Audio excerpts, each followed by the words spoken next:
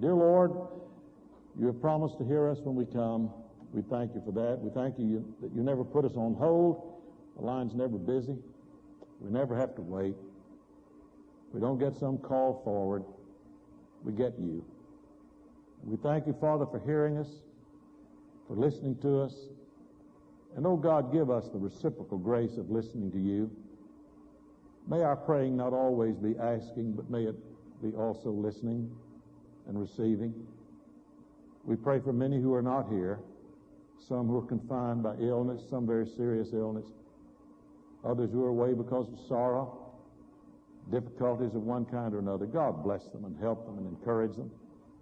And all of these who are out today and who've been out and who are going, in mission outreach to other people, bless them and strengthen them and use their witness as a powerful instrument in your hand to bring healing and help and health to other people. Bless this time together, for we do pray together. In Jesus' name and for his sake, amen. I want to, as you know on the bulletin there, I'm preaching today on the Big Four in the series we're having on the Ten Commandments. First, three commandments have to do with our relationship to God. You read that in the 20th chapter of the book of Exodus, also the 5th chapter of the book of Deuteronomy. And then the next two commandments have to do with relationships in the family of God and in the human family, about worship and honor father and mother. The next four that we come to today have to do with the relationship to society and to the world around us. You shall not murder, you shall not commit adultery, you shall not steal, you shall not lie. Now, all of those commandments are not going to do a thing in the world to change people's lives.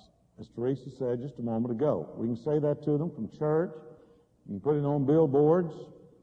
That's good. You can put it up in the classroom. That's fine. But if you leave out the first two verses of the 20th chapter of Exodus, you leave out the source of power for fulfilling the Ten Commandments. For the Ten Commandments are not rules for our behavior.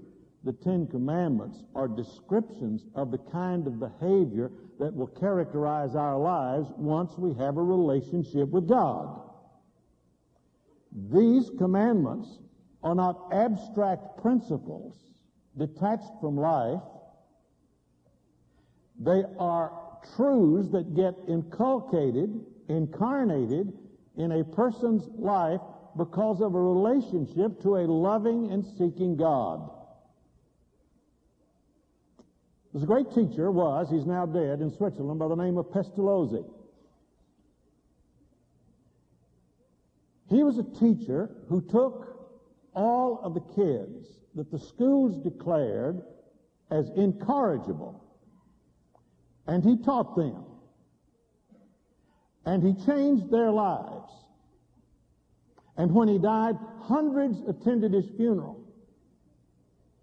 And the description of the man's teaching was this: he related to those kids at the point of their humanity and not at the point of their behavior. He had it right. You don't begin with behavior. You begin with our humanity. You begin with something happening to us. We were created in the image of God. And we are not totally human until we have a personal, living, vital, creative, loving relationship with our Creator. Life is fragmented without that relationship. Listen to the first two verses again. I have pointed this out in every sermon that we've done in this series on the Ten Commandments. It is essential. You can't build a house without a foundation. And this is the foundation for the Ten Commandments. The 10 words, as our Hebrew friends would say. And God spoke all these words.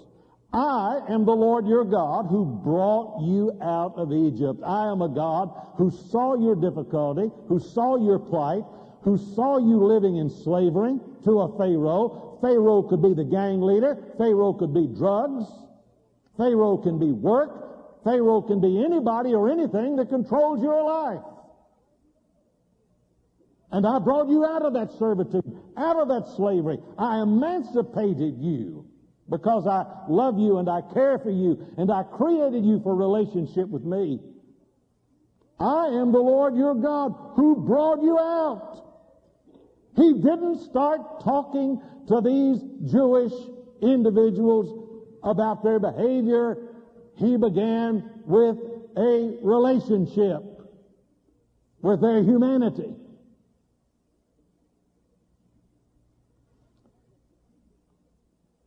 Back up to the 19th chapter.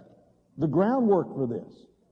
You yourselves have seen what I did to Egypt and how I carried you on eagle's wings and brought you to myself. Ron just sang it.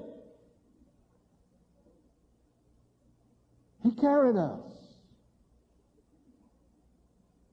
Now the Ten Commandments, for the Christian, there's no problem with agreeing with the Ten Commandments. We ought not to murder. What it says is not thou shalt not kill. It says thou shalt do no murder. There's a difference between murder and killing. All murder is killing. All killing is not murder. Even the Bible talks about that in self-defense, in defense of values that need to be perpetuated, in defense against the Hitlers of the world who would kill 5 to 6 million Jews and everybody else if left alone. The murder that the Bible talks about is planned, premeditated murder growing out of a heart of hatred. Well, for the Christian, we don't have any argument with that. We don't have any problem with the commandment that says, you will not commit adultery. We know it's wrong. We know it's wrong. Down deep inside, we know it's wrong. We know it's not what God intended for us to do in our relationship to our husband or to our wife. We're to be faithful. Stood here last night. Wonderful couple. Repeated their vows. For better, for worse, for richer, for poor, in sickness and in health, to love and to cherish. That's it. Till death us do part. It's a love relationship. And out of the love relationship, then all of the behavior is altered. I didn't talk to them about who's going to carry out the garbage, or who's going to wash the dishes, or who's going to mow the lawn. Martha does that sort of thing. You say, it's a woman's work. Never done. She needs supervision and direction and counsel and guidance. That's our work, isn't it?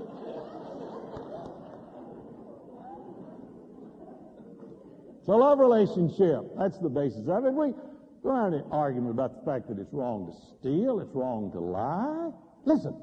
Have you ever noticed that all four of these work together? All four of these words, not murder, not be unfaithful, not steal, not lie.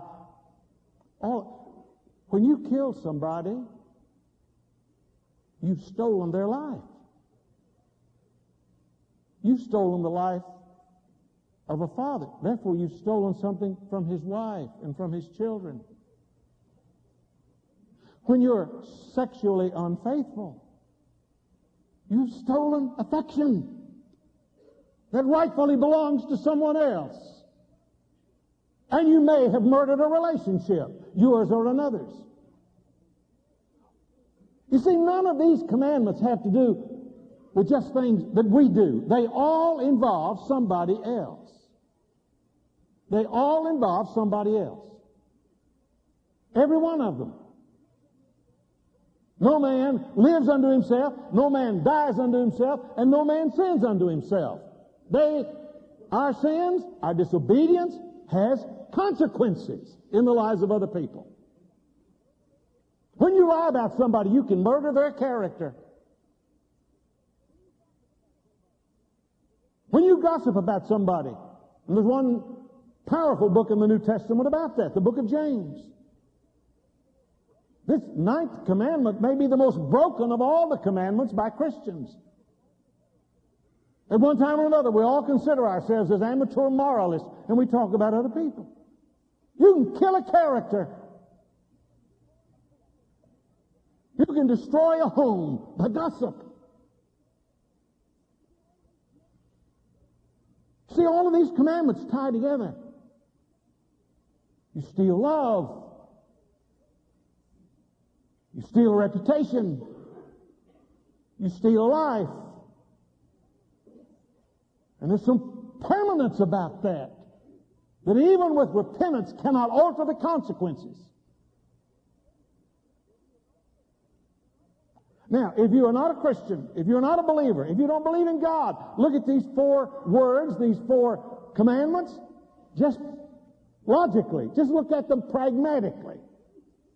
Look at them as, quote, a realist. Wouldn't life be better if we didn't kill each other? Wouldn't life be better if you didn't have to have an alarm system in your home? On your car? Wouldn't life be better if you didn't have to have insurance against theft? Wouldn't life be better if you knew your daughter or your wife or your sister are not going to be raped? Forget God. Leave him out of the equation for a moment. And just look at it logically and pragmatically. Life would be better if we didn't kill each other, if we didn't betray our commitment to our spouse, if we didn't steal from other people, and if we didn't lie about other people.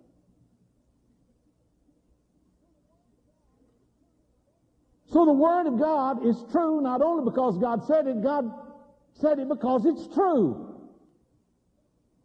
Life is better in every area of life if we allow the consequences of our relationship to be expressed in our relationships to other people. I'll tell you 2 stories from the Bible that illustrate what I'm talking about. 2 stories that could be taken out of life. They could be taken out of events in our day and our time. They could be taken off of almost any front page in America. There was a powerful man. He happened to be king of Israel, but he was in a place of great authority. His name was Ahab. His wife was a bad-numbered Jezebel. There was a man that had a little family farm near Ahab's palace. His name was Naboth, and he had a little vineyard there that had been in his family for generations and generations. And King Ahab saw that attractive piece of property, and he said, "Hey, Naboth, I want your property. What do you take for it?" "Well, I don't want to sell it. Been in my family, and I love it, and I've cared for it, and I grew up here." "Oh, come on. I'll tell you what I'll do. I'll give you a better place than that. This is just near the palace, and it's something I want. And I'm the king. I'm the power structure in this community. I call the shots. I'm Mr. Big, and I want your property." "Well, I don't want to sell it."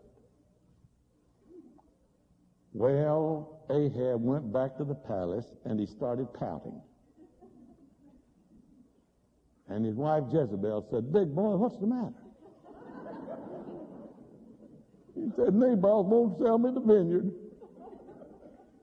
And she said, "Well, that's no problem." So we can get that worked out without any difficulty at all. So she got some of the leaders of the community together and said, "Let's declare a big holiday, a big religious holiday, and let's honor Naboth." And when we got him there, this is what we're going to do. And you can read about this if you would like to read it in the 21st chapter of 1 Kings, one of the history books of the Old Testament. Had this big religious festival going. Then 2 scoundrels came and sat opposite Naboth and brought charges against him before the people, saying, "Naboth has cursed both God and the king." So they took him outside the city and stoned him to death. Lied about him, stole his property, killed him.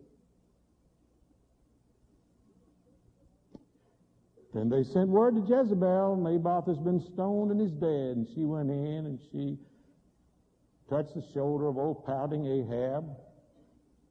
Said, "Hey, I got your garden for you. Go down there and get it."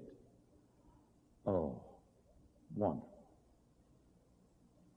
Where's God?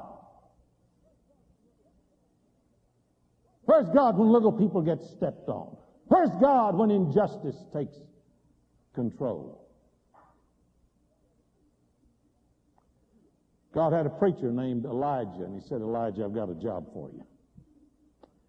I want you to go down to Naboth's vineyard. You know about Naboth here in the Jezreel Valley, that beautiful, fertile valley. Go down to meet Ahab, king of Israel. He is now in Naboth's vineyard where he has gone to take possession of it. And say to him, this is what the Lord says. Preacher's not there representing some class struggle. He's there to represent God, a God of justice.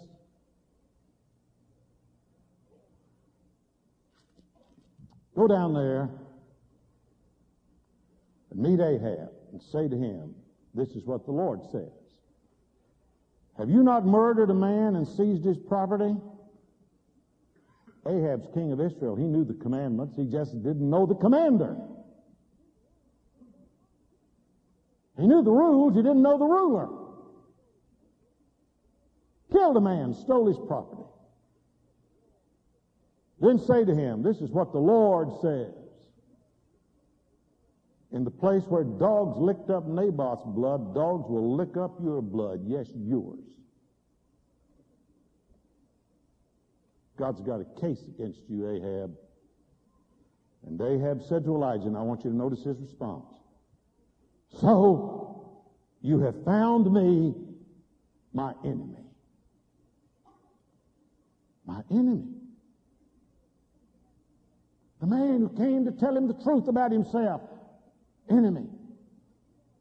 The man who came as an emissary from God to reveal the heart of Ahab to Ahab. And he looked upon him as an enemy. Because of that unrepentant response, that hostile response to the voice and the word of God, Elijah responds saying, yes, I found you. If that's your response, God tells me to tell you, he's found you. And you're going to die. You're going to die. And also concerning Jezebel, the Lord says dogs will devour Jezebel by the wall of Jezreel. Murdered, stole, refused to respond to the Word of God. That's one story. I want to tell you another one. Maybe more familiar to you. King David. King David's army was all fighting. David was lounging around the palace for some reason. If he'd been doing what he should have been doing, he wouldn't have gotten into trouble. And he saw Bathsheba taking a bath. And he decided that he wanted her. Well, he was the king. The divine right of kings. The divine right of power structures. The divine right of rulers to do what they want. Forget little people. I want her. He got her. Got her pregnant. She happened to be married to one of his choice elite corps called David's 50. They'd been with him from the beginning. He'd never lost any of them in battle. They were the cream of the crop. And Uriah was one of them. This was Uriah's wife. She came to David and said, I'm pregnant. Uriah's been gone. So David said, I know what I'll do. I'll send for him to come home. So he got Uriah to come home and said, how's it going with the troops, Uriah? Oh, fine, King David, fine. Well, I just wanted to report, kind of a first-hand report on everything that's happening. So they sat there and talked a while. They said, why don't you stay for dinner, Uriah? Your Majesty, whatever you say. So he bought a big meal and a lot of good wine. He got Uriah relaxed. It was getting late. And David said, Uriah, it's late now. Why don't you just go on down and spend a night or two at home before you go back to the troops? Trying to get him back in bed with his wife. She was pregnant. And he was trying to cover his dirty tracks. He said, "No, Your Majesty, I couldn't do that. I need to get back to the troops." So he went back. Time went by, a few more weeks, and he tried the same thing again. Got Uriah to come back from the front. "Tell me again, Uriah, how things are going out there." "Well, they're going good. Going good." "Morale of the troops?" "Fine, fine." "Let's get late. Why don't you stay and eat again? We'll have a good meal." So he fed him a lot of food, a lot of wine. "I know your wife would love to see you. Why don't you go home? Don't go back until tomorrow." "No, thank you, King David, but I really, my place is with my men out there. I really need to get back." Frustrated King David, so he sent a note to the commander-in-chief out there in the field with them. The commander-in-chief. "Put Uriah up in the front line. Put him in a vulnerable spot." They followed his orders. Uriah got killed. Problem solved. Where's God?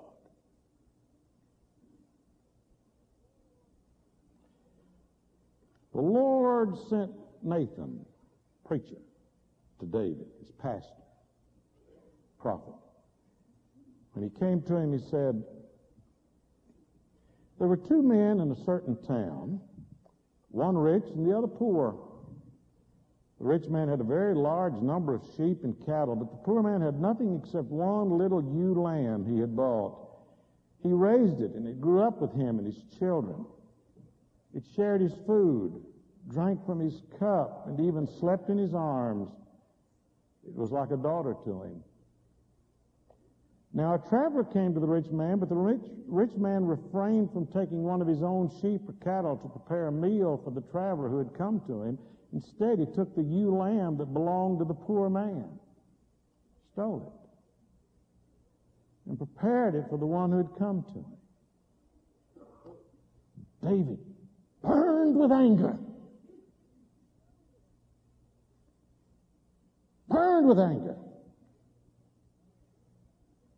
Burned with anger against the man, and said to Nathan, "As surely as the Lord lives, the man who did this deserves to die. Deserves to die. He must pay for that lamb 4 times over, because he did such a thing and had no pity." Then Nathan said to David, "You are the man."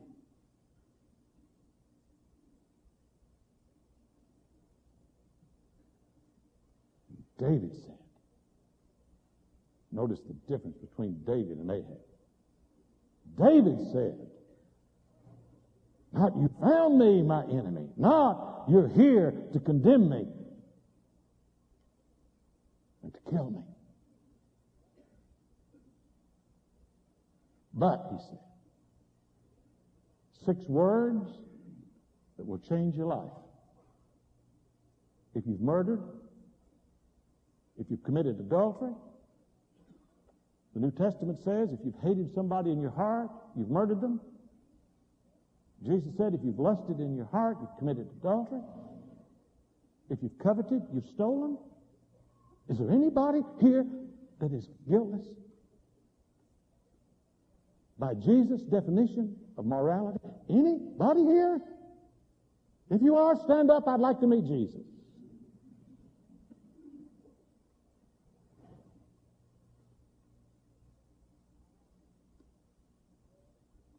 I have sinned against the Lord. 6 words. That's the difference between David and Ahab. That's the difference between salvation and damnation. I have sinned against the Lord. He repented. Notice, the consequences of his act were not alleviated, but the guilt was removed. You killed somebody, you can repent all day long, you're not going to get their life back. You can say, I'm sorry, I didn't mean to, I did it in a fit of anger, I repent. Fine. God will forgive you of the guilt, but the life doesn't come back. Consequences remain. And we're men and women responsible for our consequences, for our actions. Don't kill anybody. Don't hate anybody. Don't commit adultery. Don't lust. Don't steal. Don't covet. Don't lie. Love. Wonderful. How can you do it? You can't do it. I can promise you, you can't do it without the presence of the living God in your heart and in your life. It is totally impossible. Self-help won't do it. This self needs some help. And yourself needs some help. Outside help, the grace and the love and the power and the Spirit of God within you and within me and within us to help us live out in practice what we believe in private. To love God with all of our heart, mind, soul, and strength, and our neighbor as ourselves. You can kill somebody. You can commit adultery. You can lie. You can steal. You've not committed the unpardonable sin. None of those separately or all of those together constitute the unpardonable sin.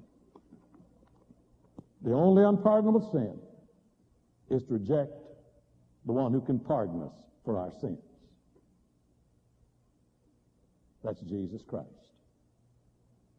The unpardonable sin is to reject Jesus Christ, for he is the basis of our forgiveness. I have sinned against the Lord.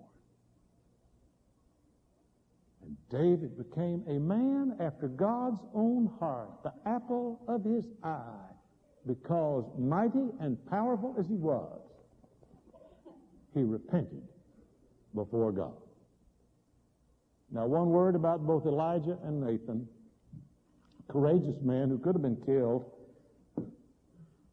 for David and Ahab had the power of absolute authority. David could have ordered Nathan's death, as Jezebel ordered Naboth's death. I want to point out something about these prophets of God.